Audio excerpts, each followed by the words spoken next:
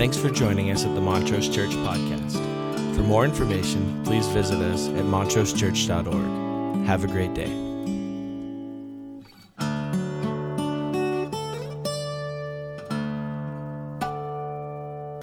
Everybody good? Pretty excited? All right. We're going to talk about humility today.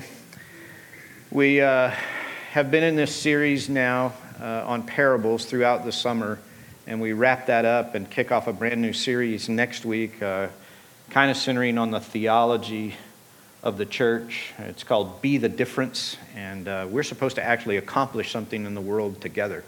And so we're thinking about all of you who are headed back to school this week. Some of you probably started already, but we're praying for all of you teachers. Officially next week, it's Back to School Sunday, and we'll do some celebrating together and praying over you. And so we are praying for you this week as you head out. It turns out humility is a pretty big deal. It's a big deal in a lot of ways. And I want to read you a passage of Scripture. And I think it's the kind of passage of Scripture you could read it every day the rest of your life and it would still be convicting and challenging. So just take a deep breath and take a minute and give a listen to this. Philippians 2:1. Therefore, if you have any encouragement from being united with Christ, if any comfort from his love, if any common sharing in the Spirit, if any tenderness and compassion, then make my joy complete by being like-minded, having the same love, being one in spirit and of one mind. Do nothing out of selfish ambition or vain conceit, rather in humility value others above yourselves, not looking to your own interest, but each of you to the interests of the others. In your relationship with one another, have the same mindset as Christ Jesus, who being in very nature God, did not consider equality with God something to be used to his own advantage. Rather, he made himself nothing by taking the very nature of a servant, being made in human likeness and being found in appearance as a man, he humbled himself by becoming obedient to death, even death on a cross. Therefore God exalted him to the highest place and gave him the name above every name, that at the name of Jesus every knee should bow, in heaven and on earth and under the earth, and every tongue acknowledge that Jesus Christ is Lord, to the glory of God. It's one of those passages that if you just slow down and you think about it, if you have any comfort from your relationship with Christ, then don't do anything out of vain conceit or selfish ambition. Consider others better than yourself. And then Paul launches into this little soliloquy about Jesus. Jesus, the only human that ever got it all right, inside and out, the only person that could look at their inner world and outer world and go, it's all good. And who, by very nature was God, decided that equality with God was not something he was going to hang on to, but instead he humbled himself and became obedient. The only person who was ever qualified to judge and criticize chose not to. And Paul says, make my joy complete by being like-minded. Let this mind be in you that was also in Christ Jesus, who being in very nature God, did not consider equality with God something to be grasped. It's a powerful call on our lives. And it turns out that humility is a big deal. It turns out that humility is something that matters to us in a very big way. It's a part of our tradition. St. Augustine writes these words, almost the whole of Christian teaching is humility. If you were to ask me, however often you might repeat the question, what are the instructions of the Christian religion, I would be disposed to answer always and only humility. Humility matters. It's core to our identity in Christ. It's probably a good place to stop and ask this question. How do you think all of Christendom is doing with this issue of humility? A few years ago, the American Psychological Association held a convention around 1990. And in that convention, the president of the association stood up and said, we have done just about all we can to diagnose what's wrong with human beings. It's time for us to talk about what human beings might do to become whole. that launched unknowingly what we now call the positive psychology movement or the moral psychology movement. And this movement over the last 30 years has discovered some things about human beings. Astonishingly, they are very close to what Jesus taught us in the beginning. Who knew?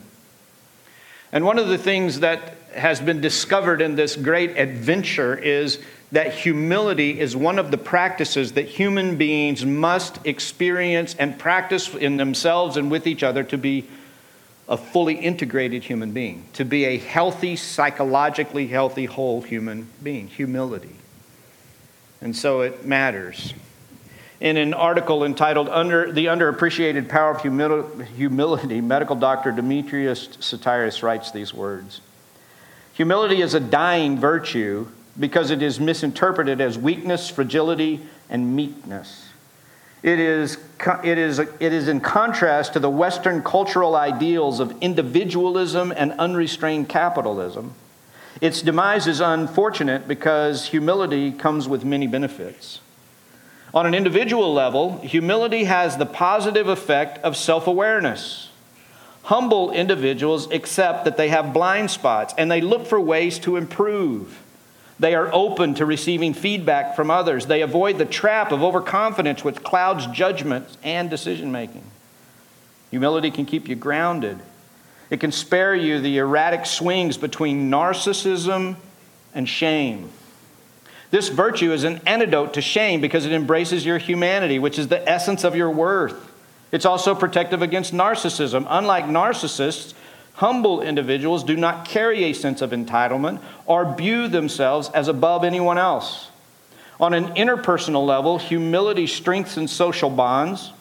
Humble individuals are quick to accept responsibility and apologize for their mistakes. High-quality apologies are extremely effective at reducing conflict and repairing relationships. Amen? Amen. That's just science. That's just where the science got to. Who knew? I mean, who knew that Jesus would teach us about humility and say, here's a part of what the gospel does for you. It creates a healthy self-image and a healthy relational image.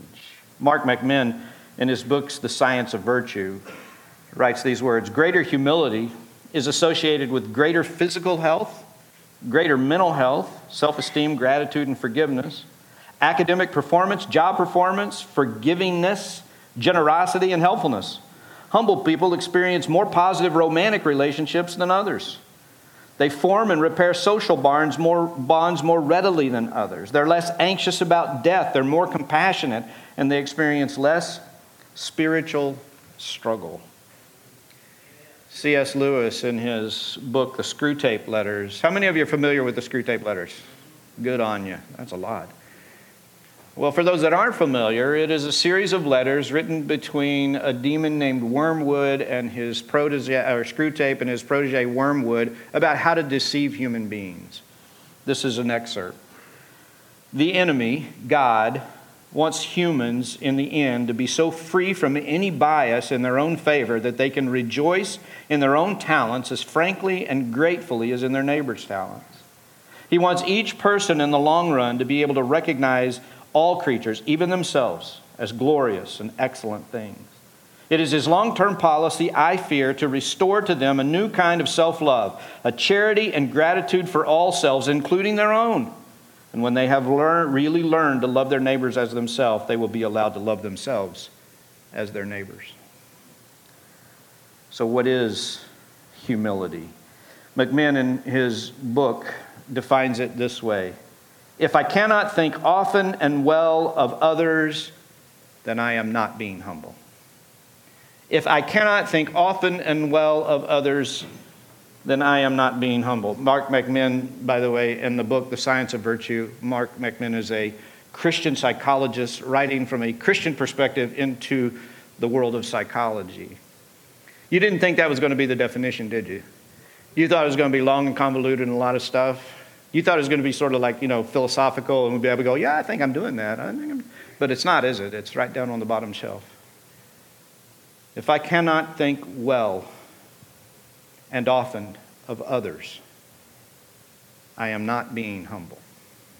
I am not being humble. It matters. Psychologist Dune Tagney, who's done enormous amounts of work in this field of humility, gives us the 6 dimensions of humility. Here they are. Number 1, humble people have an accurate view of themselves, not too high and not too low. Number 2, they have the ability to acknowledge mistakes and limitations. Number 3, they have an openness to new ideas. Number 4, they keep one's accomplishments and abilities in perspective. Number 5, they have a relatively low self-focus.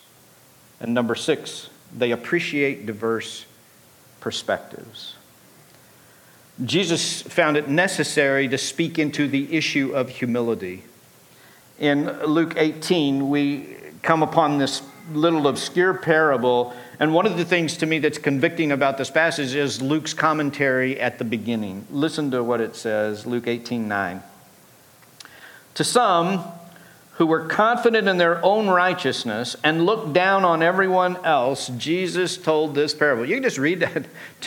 You could just say, I'm not sure people would take it well, but you could copy this.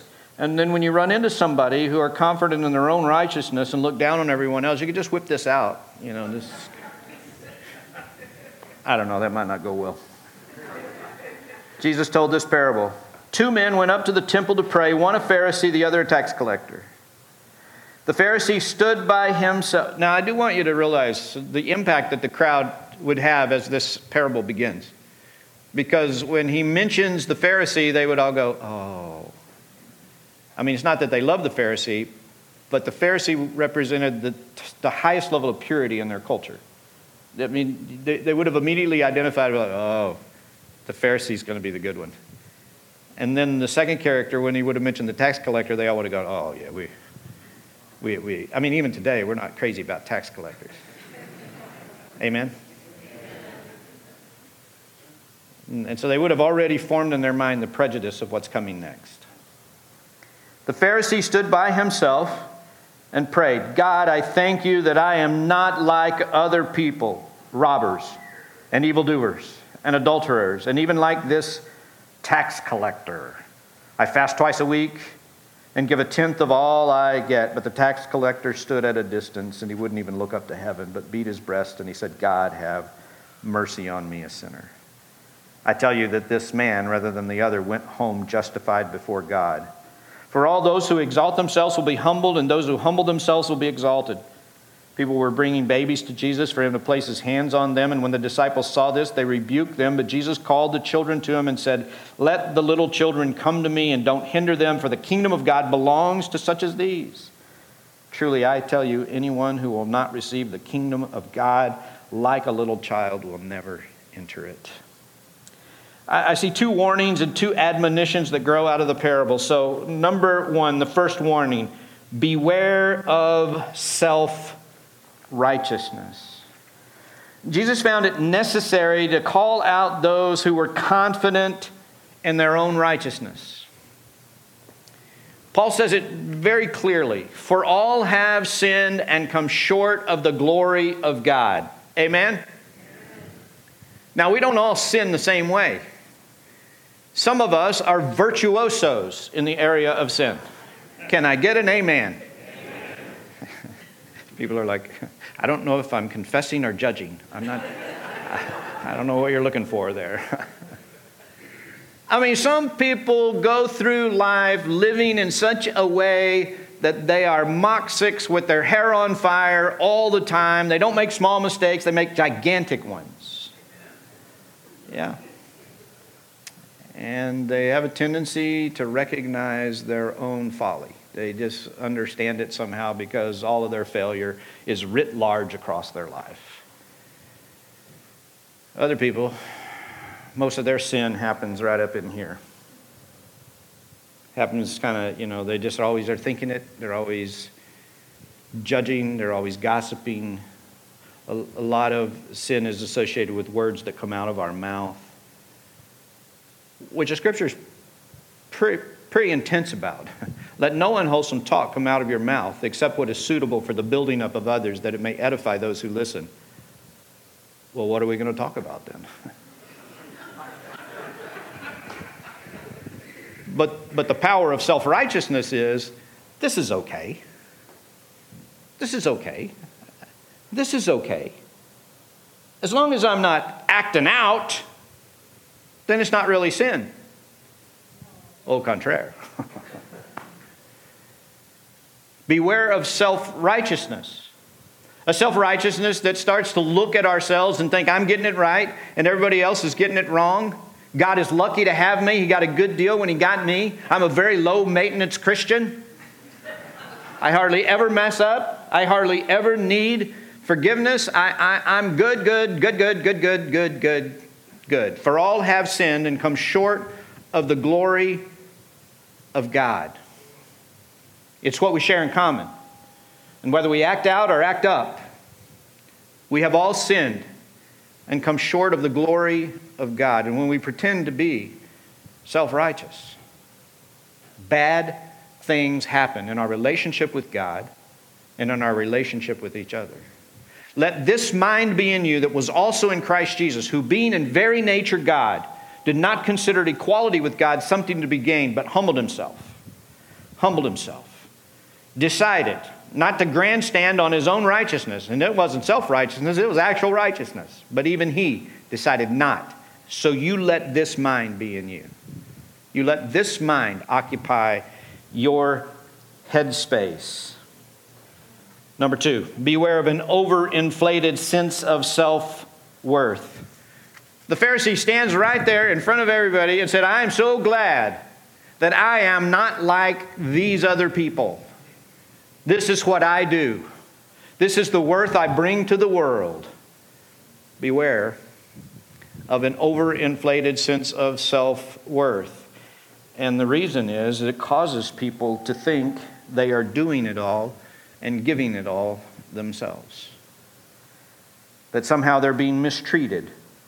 That somehow they're not getting what they deserve. In fact, they believe they're giving far more than anyone else. And what they're giving is better than what everyone else is giving. It can cause us to feel misused. It can cause us to feel underappreciated. And it can lead us to a sense of entitlement. Beware of an overinflated sense of self-worth. Embrace a lifestyle, now we're into the embracing, number 3. Embrace a lifestyle of true repentance. The tax collector stood at a distance. He wouldn't even look up to heaven. Please, please forgive me, God. You and I are invited to live in this place of true repentance. A place in which we don't live in shame, but we also are not narcissists. Where we have a sense of who we are, and we understand that our humanity leads us into places of failure and weakness and sin. And we're not content with that. What we do with that is we repent. We acknowledge the mess. We ask for forgiveness. We're willing to leave the mess behind. And we're willing to move forward. And sometimes in our lives we have acute sin. We have things that we do. We burst out in a big ball of failure. And that's hard and painful. But sometimes we have chronic failure, where we seem to fail over the same things again and again and again and again and again and again and again and again and again and again. And sometimes because we have a tendency to fail again and again and again, we will begin to go, well, maybe God won't forgive me. Or maybe he doesn't like me anymore. Or maybe he's mad at me now. Or maybe he's inviting us to live in a constant place of repentance. Search me, O God, and know my heart. See if there be any wicked way in me, and lead me in the way everlasting, and I surrender all. I give it up to you. And if I need to give it up to you again tomorrow, then I'll give it up to you again tomorrow. I'm not playing games, God. I'm moving in the direction. I'm trying to get to where you want me to be. I want to embrace an attitude and a spirit of repentance. And finally, number 4, embrace a lifestyle of childlikeness. He took a child and stood him in front of the group and said, unless you change and become like little children, open, willing to learn, willing to grow, full of understanding, full of curiosity, wanting to welcome in experiences. Do you ever think about this? You know, when you were growing up, you did everything. Do you remember that? You want to play this? Yeah. You want to play that? Sure. You want to play something else? Yeah. You'd do it. And then you get into your teenage years and you become aware. You know, you get a sense of what you look like. Everybody remember that awareness? Because when you're a little kid, you're not aware. That's why little kids run around with no clothes on. Amen? They don't care. They don't care at all. But at some point you become self-aware and you're like, ooh. And somewhere in your teenage years you go, I don't think I look cool when I'm playing that. I'm not good at that. And I don't think I look cool while I'm doing it. So you know what I'm going to do? I'm going to not do that anymore. And by the time we reach late adolescence, we have narrowed down our field of experience to the things we believe we're good at. Okay, this is what I did growing up. I decided on some things I felt I could do well, and then I quit doing everything else because I thought I looked stupid doing it. In fact, no, I know I look stupid doing it. You know? Like, you can see from my stature what an amazing basketball player I was. You understand what I'm saying? I distinctly remember in college, in intramural basketball, one day intercepting a pass, streaking down the court all alone, and getting to about the free throw line and thinking, I have no idea what to do now. At this point in my head, I thought I could elevate. No.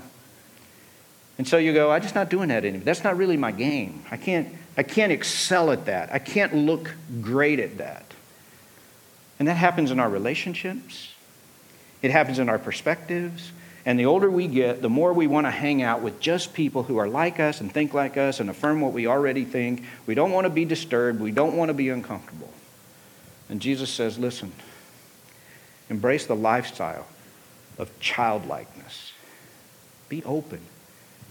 It has something to do with humility. How many of us have said these words out loud? If people would just listen to me. If you just listen to me. I know people. I have had conversations with people who my impression in talking to them, though I've never outright asked because I think it would be rude. I have had conversations with people that I really believe if someone called them and said, could you come to Washington, D.C. and straighten this country out? They would say, absolutely, I am on the next plane. You get me in front of the President of the United States and I will go to Congress, I will sit in front of the Senate, I'll be at the House, I'll go to the Supreme Court, I'll straighten this all out. They'll listen to me, I'll fix it all in the next 5 days. Can I get an amen? Because you've talked to them too, haven't you? And it would be rude to say, do you really think that if you got to Washington, you could fix it all? That would be rude. But now that question will be in your head. And people do it in the context of our homes and of our families. Because I know best. And of our churches. And of our churches. Let this mind be in you, that was also in Christ Jesus, who being in very nature God did not think equality. Be of the same spirit, one love. Let the things that unite you be greater than the things that divide you. Why? Because you've chosen humility. You've chosen to believe that you don't know it all. In the article I referenced earlier, The Underappreciated Power of Humility, in closing, the author suggests that there are 4 ways to cultivate more humility in your life. Are you ready? Number 1, invite feedback. The first step is to accept that you have personal biases and blind spots. Inviting feedback helps cure you of these things. Take a moment then to listen to the feedback with curiosity. You better give up being defensive if you want to cultivate humility. Number 2, learn from others. The best learning sources are people. Listen to them. Number 3, recognize others. If you've had any measure of success in your life, relationally, professionally, it is because someone helped you. Do not fail to recognize the contributions of others to your life and to your story. Amen. Number 4, achieve for the right reasons. Be committed, be ambitious, but be ambitious and committed because you want to make the world a better place, because you want to do something great for humanity, because you want to benefit your family. Don't do it for your own sort of sense of self-worth. Do it for the right reasons. Achieve for the right reasons. And sometimes we have to examine and reflect and think about that. Let this mind be in you that was also in Christ Jesus. Humility. God, would you search us and know our hearts? Would you see if there would be any wicked way in us and lead us in the way everlasting? We invite you in these closing moments, whether we're here in the room, online, watching later in the week. Just want to take a deep breath. We want to humble ourselves. We want to be better. Better at interacting with each other, better at interacting with you, better at emulating the life of Christ in us. We're thankful that the gospel of Jesus Christ has always been about creating whole human beings. In fact, what you said was you came to give us life, and life to the full. So would you search us in these closing moments as we sing these powerful words? We surrender all, and do your work in each of us, we pray. We pray it in Jesus' name, and everybody said together, amen. Will you stand as we respond to the word? Thanks for joining us at the Montrose Church Podcast. For more information, please visit us at www.montrosechurch.org. Have a great day.